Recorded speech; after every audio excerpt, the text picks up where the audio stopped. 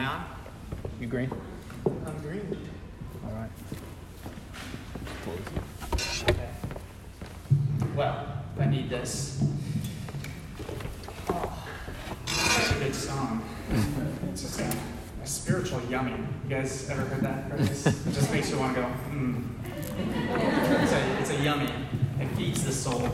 And yeah, I love those old hymns. I kind of grew up on those, and they hit me when they come back. So, good choice. Anyway, yeah, thanks for having me. Will kind of introduced me a little bit earlier. I'm Jordan. I work with international students, and just a privilege to be able to talk with you guys today. And there's a lot of great things that I do with internationals, and I'm not going to talk a lot about that right now, but I'll let you know. If you want to come talk to me afterwards, I'll even have a sign up for a newsletter where you guys can see my website and kind of learn more about what I do, and I'll be at the First Steps table afterwards. But Will did mention I served quite a bit of time overseas. It was all in Muslim countries, and so I worked a lot with Muslims, and I still work a lot with Muslims, but I work a lot with all international students across the city. And it's really cool, though. I don't know if any of you know this, but the biggest Muslim holiday of the year is tomorrow. It begins tomorrow. It's called Eid al-Adha. Has anybody ever heard of that? Oh, awesome. Well, we live in Bay Ridge, right? You should hear of it. So that's great that you guys know it. If you got neighbors, just say Eid Mubarak to them. It just means like happy holidays. But it's just a great way to start a conversation. It's a little side note, but it's such a great way to get to know your neighbors is to talk with them about holidays. And this holiday in particular is wonderful. Maybe some of you know what the holiday's about, but Eid al-Adha actually means the sacrifice holiday. And so it's all about sacrifice. In fact, they're celebrating Abraham sacrificing his son, a story we're pretty familiar with in the Bible. Now, there's a few differences, and we don't need to go into those differences too much when talking about it. It's not worth debating. And we're gonna hit on that story and some others. But it's all about sacrifice. And so, in light of that, that's kind of what I'm going to talk about today, is the idea of sacrifice. And we're going to go ahead and we're going to look at Scripture. If you guys would join me, you can look at John 1, 29 through 30, and then we're going to also look at 35 and 37. So, oh, and by the way, we're going to do a big overview of stuff today. We're not going to dig too deep into any one thing, but we're kind of doing a fly-through of a lot of stuff. So if I'm going fast, just keep up with me. I hope it all makes sense. But this is what John 1 says. The next day, he saw, this is John the Baptist, he saw Jesus coming toward him and said, "Behold the Lamb of God who takes away the sin of the world. This is whom I said, after me comes a man who reigns before me, because he was before me." The next day, John was standing with two of his disciples, and he looked at Jesus, and as he walked by, he said, "Behold the Lamb of God." The two disciples heard this, and they followed Jesus. All right, let's just recap what's going on here. So, John is kind of a big deal at this point. If you know anything about some of that early history, Jesus wasn't really known yet, but John the Baptist was kind of the well-known street preacher of the day. He was out in the wilderness, and people were coming all around to hear him. In fact, he had disciples just like Jesus had disciples. And these guys would follow him around and listen to him teach. And so you've got this well-known preacher, teacher, and he sees this guy relatively unknown walk by. And he says, "Behold the Lamb of God who takes away the sin of the world." And of course his disciples are probably thinking, what is going on with this? Why is he pointing out this guy? And then, the next day, Jesus walks by again, and John looks at him and he says, "Behold the Lamb of God." Now this was enough to make two of his disciples go run after Jesus. We know one of them was Andrew, the other one's not named, but a lot of people actually think it was John, the author of the book. But Doesn't really matter who it is. They ran after Jesus. So imagine if Will was preaching next week or in a couple of weeks and he's like, behold the muskrat of God. Or behold the camel of God. Would any of you go chase after that person? I hope not. It'd be kind of weird. But for some reason, these two disciples decide it's worth going and chasing after this guy. It's worth discovering who this guy is. It's because there's a whole lot more to the story. There's a whole lot more about the Lamb of God who takes away the sin of the world. And so we're gonna jump through and look at that, because this is what they would know. They were good Jewish men who grew up learning their Bible. And what was their Bible? It was the Old Testament. And so, right at the beginning of the scripture, we see the first reference to an idea of some sort of lamb. It's all the way back at Adam and Eve. Adam and Eve were chilling in the garden, and we all know they messed up and they sinned. And God said some things to them. But do you remember what they did immediately when they realized they were naked? They made some clothes for themselves, right? They got some leaves and they put it together, and then God talks to them, and he speaks some prophecy. He talks about the Messiah and about somebody crushing the snake's head. You guys remember that? But the one thing he does right after he tells them this prophecy is he kills an animal, and he makes clothes for them. He covers their shame because their covering was not good enough. And this is actually the first sacrifice we see in all of Scripture. And we see that God actually performed the first sacrifice, and he covered the shame of Adam and Eve with that sacrifice. And we see a pattern begins to develop all throughout Scripture. In fact, the next story we see in the Bible is of Cain and Abel. And if you know the story of Cain and Abel, they're two brothers, and they kind of compete, but they're both bringing sacrifices to God. And God likes one and he doesn't like the other. But we knew that this pattern of sacrifice starts going, right? And then we also see characters like Noah create a sacrifice right after he's saved from the flood. So all these stories of sacrifice, and there's this rich history before any of the Bible's actually written, right? This is all recorded history, recorded by Moses. And Moses put that stuff in there for a very particular reason, because a lot of what Moses was doing was talking about sacrifice. But there's one particular story that Moses included in there that has a lot of depth. And that's the story of Eid al-Adha with Abraham. And so we see the story of Abraham. We see him taking his son, his promised son, right? It's Isaac. We know that. Muslims will argue it's Ishmael. And if you're talking about it, don't get into that argument. It's not worth it. In fact, I talk about Muslims with this story all the time. And I tell them it doesn't matter if it's Isaac or Ishmael. Not that it's completely unimportant. It's just not the most important part of the story. The most important part of the story is not which son it was. It's what happens.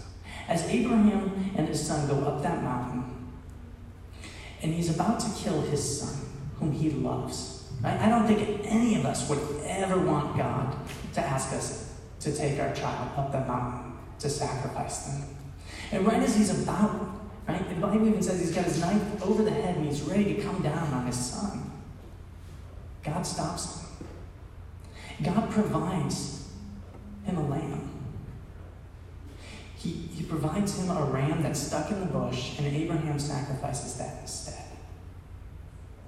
The most important character in that story is the ram. It's the lamb.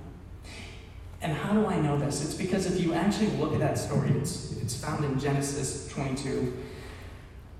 Abraham names that place. Abraham says, this place will be called the Lord will provide. Yeah. What did the Lord provide? The Lord provided a substitute. One lamb for one son. It took his place. That's good. So this is a great story, and that's what that story is all about. If you're talking with your Muslim friends, talk about that. One lamb for one son. It's a sacrifice. It's a substitute. Well, as I said, this was recorded by Moses. Well, now that mic went off. I think you're back. All right. Don't know why that happened, but I just won't touch it. So this was recorded by Moses, right? He wrote the Torah. It's the first 5 books of the Old Testament. And you see, he's recording these stories because there's some really important stuff that happens in his life. Now, if you guys remember the story of Moses, he was the prince of Egypt, right? Anybody see that movie? No? He was the prince of Egypt. And lots happened, you know, he ran out of Egypt, he ran away, and he was in the wilderness, and he came back to rescue them, to bring them out of slavery. Well, Moses brought 10 plagues before Pharaoh. Remember that? God brought 10 plagues through Moses, right? Well, the first 9 we can look at, but we're not going to actually do that. We're going to talk about the 10th one. The 10th one was a really important plague, and it's still celebrated by Jewish folks today. It's called the Passover. Now, if you remember what happened in this Passover, again. All right, it's back on. Hello? Hello? All right, I think we're back. Brian was coming to help. But if you remember what happened in the Passover, God told them to sacrifice a lamb. Each family or each group of people were to sacrifice a lamb and then paint the blood on the door. And then when God saw the lamb or the blood on the door, he would pass over each house, preventing that family from getting the punishment of God. The punishment of God was that the firstborn son would die. Right? And this is justified because if you remember the story of Moses, all the Jewish children were being killed. And so God was bringing back the very punishment on the Egyptians that they had dealt out on the Jewish children. Anyway, when God saw the blood, he passed over. And so here was every family or group of families would come together and they would sacrifice a lamb. And so we see in this story that one lamb actually now covers one family. Not just one person, as in the story of Abraham, but one whole family is actually covered by the lamb. And so God's punishment is passing over every family, or sometimes even groups of families if they were too poor. Next we see God leads the people out of Egypt, and they're in the desert, and God's giving them all sorts of rules. And part of these rules are all about sacrifice. But there's one specific sacrifice, which is the most important sacrifice for Jews today. And it was the most important for them there too. It's called Yom Kippur, or the Day of Atonement. And on this day, God would actually ask the people to take 2 goats. And on one goat, they were symbolically laying their hands on the head and putting all the sins on the goat. And then they would send that goat away. And the other goat they would take, and they would sacrifice it for their sins to make atonement. Right? That's why it's called the Day of Atonement, to make atonement for their sins. And this was supposed to cover all the sins of all the nation once a year. So not only do we see this sacrifice idea growing, right? It goes from Abraham with one person to the Passover with one family, and now to one nation in the day of Yom Kippur. We're seeing it also cover a greater amount of time. It's covering the entire year. So God gives Moses these rules, and people actually practice these. Sometimes not perfectly, sometimes not every year. But we see over the next 1,500 years that they're pretty consistently practicing these holidays and doing these sacrifices. And there's prophecies and other things about somebody who would come and be the ultimate sacrifice. So when we get back to John the Baptist, and John is saying to the people, "Behold the Lamb of God who takes away the sin of the world," there's something that clicked with the followers. There's something that they understood, this idea of a lamb. And now it's not just for one person or for one family or for one nation, but the whole world. We got to learn about this. Good. That's why they go run after Jesus. And that's exactly what John wanted them to do. John wanted them to go after Jesus. That's what his mission was. In fact, multiple times he says, "I must increase," or "He must increase, but I must decrease. He who comes after me ranks before me." He even says he's not worthy to untie the straps of Jesus' sandals. John wanted people, when they thought of him, to think of Jesus. John was essentially this guy. You guys know who Bill Conti is? Anybody? Well, one. All right. Don't ruin it. John was essentially Bill Conti. Now, I can pretty much guarantee most of you know something about Bill Conti. Tell me if you recognize this.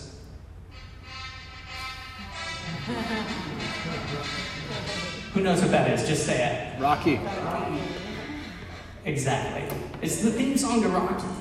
Bill Conti wrote that. But when you hear that song, do you think Bill Conti? No, of course not. Who do you think of? You think of Rocky, right? That's exactly what John wanted to be. John wanted to be the theme song to Jesus. That's right. When people think of John the Baptist, he wanted them to think, "Behold the Lamb of God." That's good. That's what his mission was. That's what his purpose was. To tell people, "Behold the Lamb of God."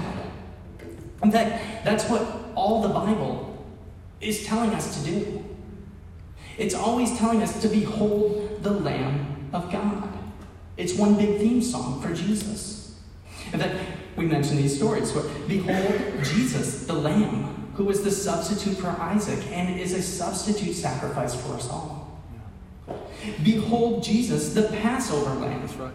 whose death causes the punishment of God to pass over us all. Behold Jesus, the sacrificial lamb that makes atonement for the sin not just of one person or one family or one nation, but for the whole world. That's good. Behold the Lamb of God. Amen. That's what John's life was all about. That's what the Bible is all about. And that's actually what our lives should be all about too. Our lives should be a theme song that talks about, "Behold the Lamb of God." That's good. When people think of us, they should think of Jesus. Now, this all sounds great, but if you think about it, we have lots of other things that we do in our lives. We work, we go to school. You know, it's sometimes hard to always be that "Behold the Lamb of God." We're not all street preachers, right? We're not. That's not all of our jobs. But I want to talk about how we can, in our lives, tell others to behold the Lamb of God. And we're going to do a quick overview of this, but the idea is that all of us are called to be witnesses to Christ. In fact, this is just a little exercise that I like to do when I need to remind myself of things. If you think about our purpose for life in relation to God, right? What is it? We're called to worship God, to love God, to obey God, right? Those are the things we're kind of called to do. So if you die tomorrow and go to heaven, are you going to be able to love God more purely? Are you going to be able to worship Him more fully? Are you going to know Him more deeply? The answer is yes. Being in His presence allows you to do all those things better. There's one thing God calls us to do that we can't do better in His presence when we are in heaven. And that's tell others to behold the Lamb of God. Our purpose as Christians is to call others to Christ.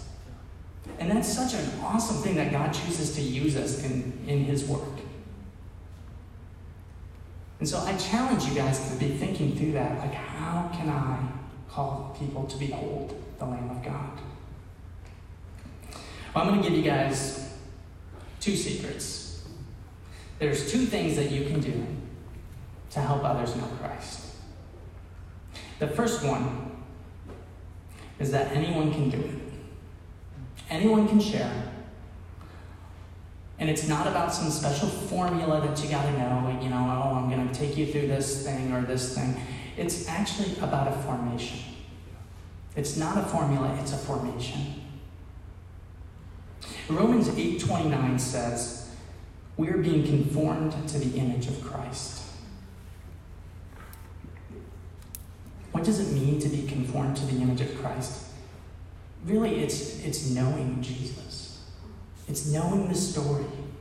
It's digging deep into the richness that is Jesus Christ. It's continually beholding the Lamb of God in your own life.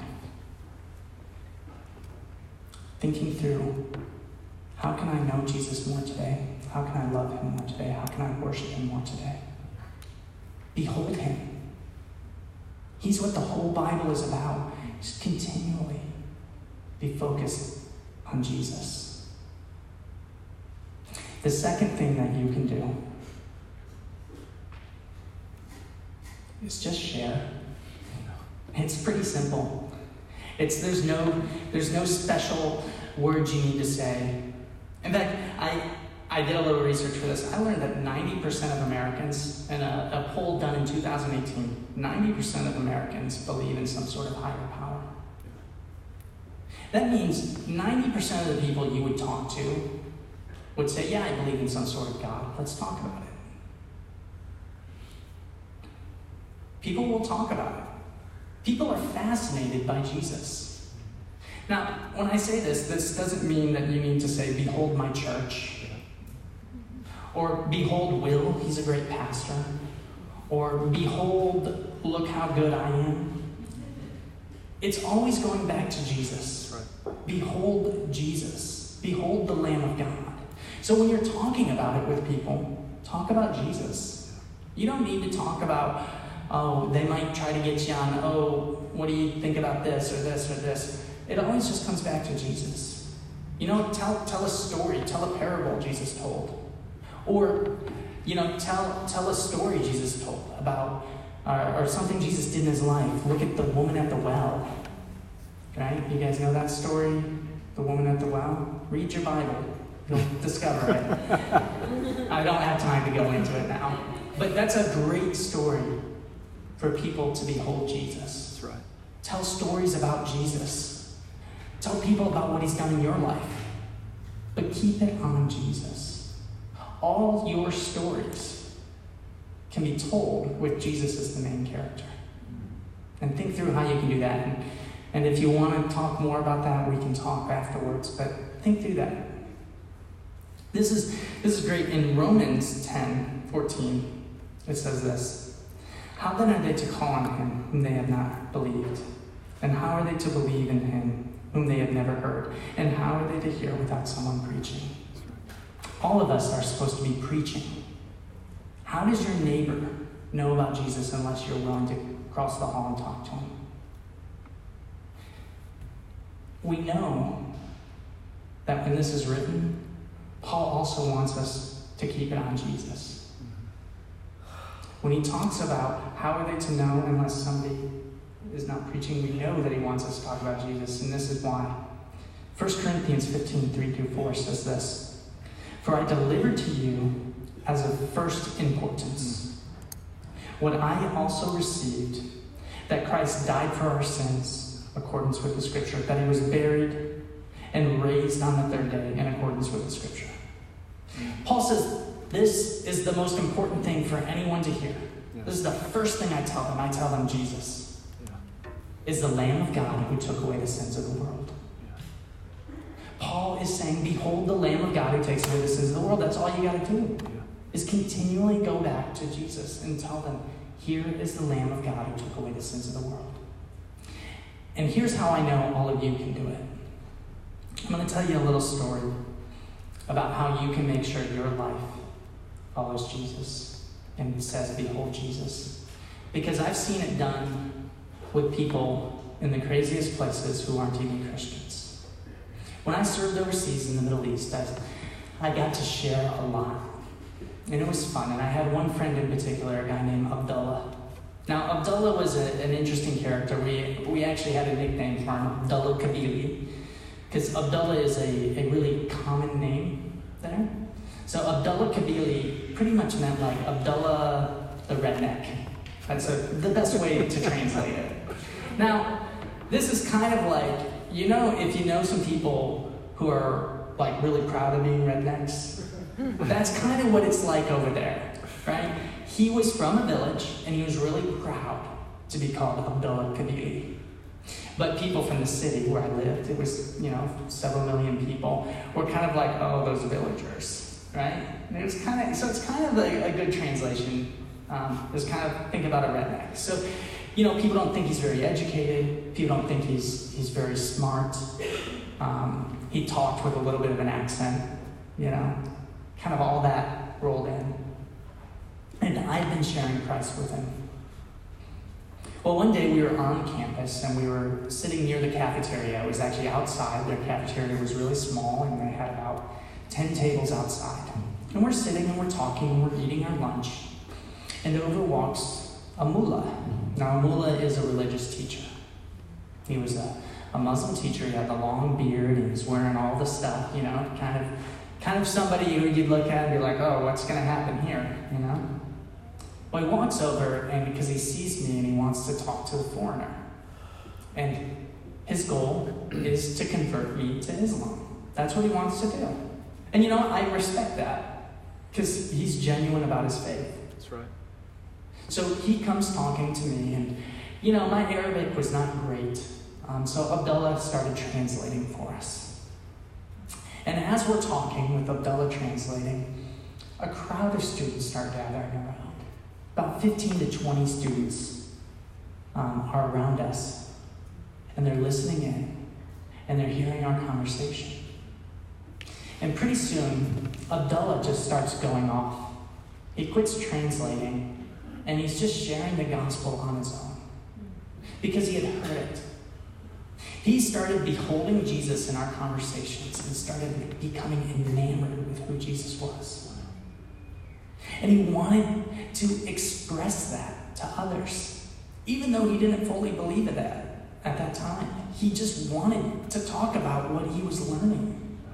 It's kind of like a movie that you see and you want to talk about it, or a sport that you love and you want to talk about it, or a really good meal, right? A spiritual yummy. You want to talk about it, right? Well, Abdullah wanted to talk about Jesus.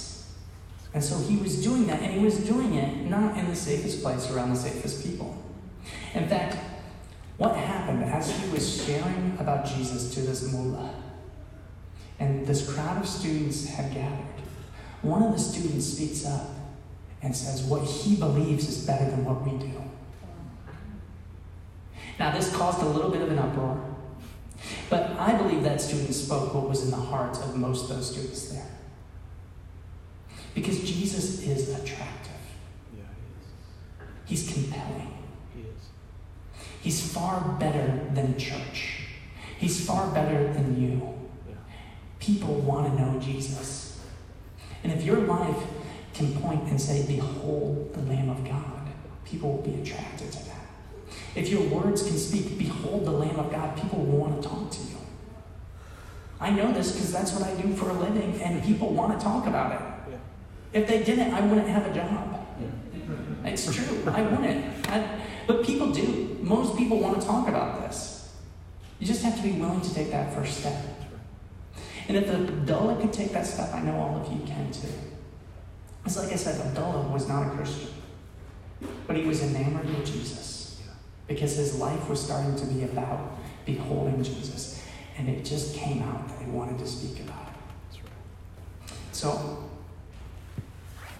we finish every Sunday with the Great Commission. Go and make disciples of all nations. And we're going to say it in a little bit here. But that's really what you got to do. To go and make disciples all begins with going and saying, behold, the Lamb of God. So I'm going to pray. I'm going to pray for all of us that this week we would do two things. We would behold the Lamb of God, and that others around us would hear from our mouths, behold the Lamb of God. All right? Lord, thank you so much. Thank you for this day. Thank you for a day that we can gather and we can worship and we can just be filled with your goodness. Thank you that we can sing your praises. Thank you that we can gather as believers safely in this place. Lord, I pray that everything we do here would cause us to behold you. And I ask that this week, all of us would behold you. That we would see you, that we would meet with you, and that would cause us to talk about you with others. Thank you for working in us. And thank you for giving us Jesus, the Lamb of God who takes away the sins of the world. Amen.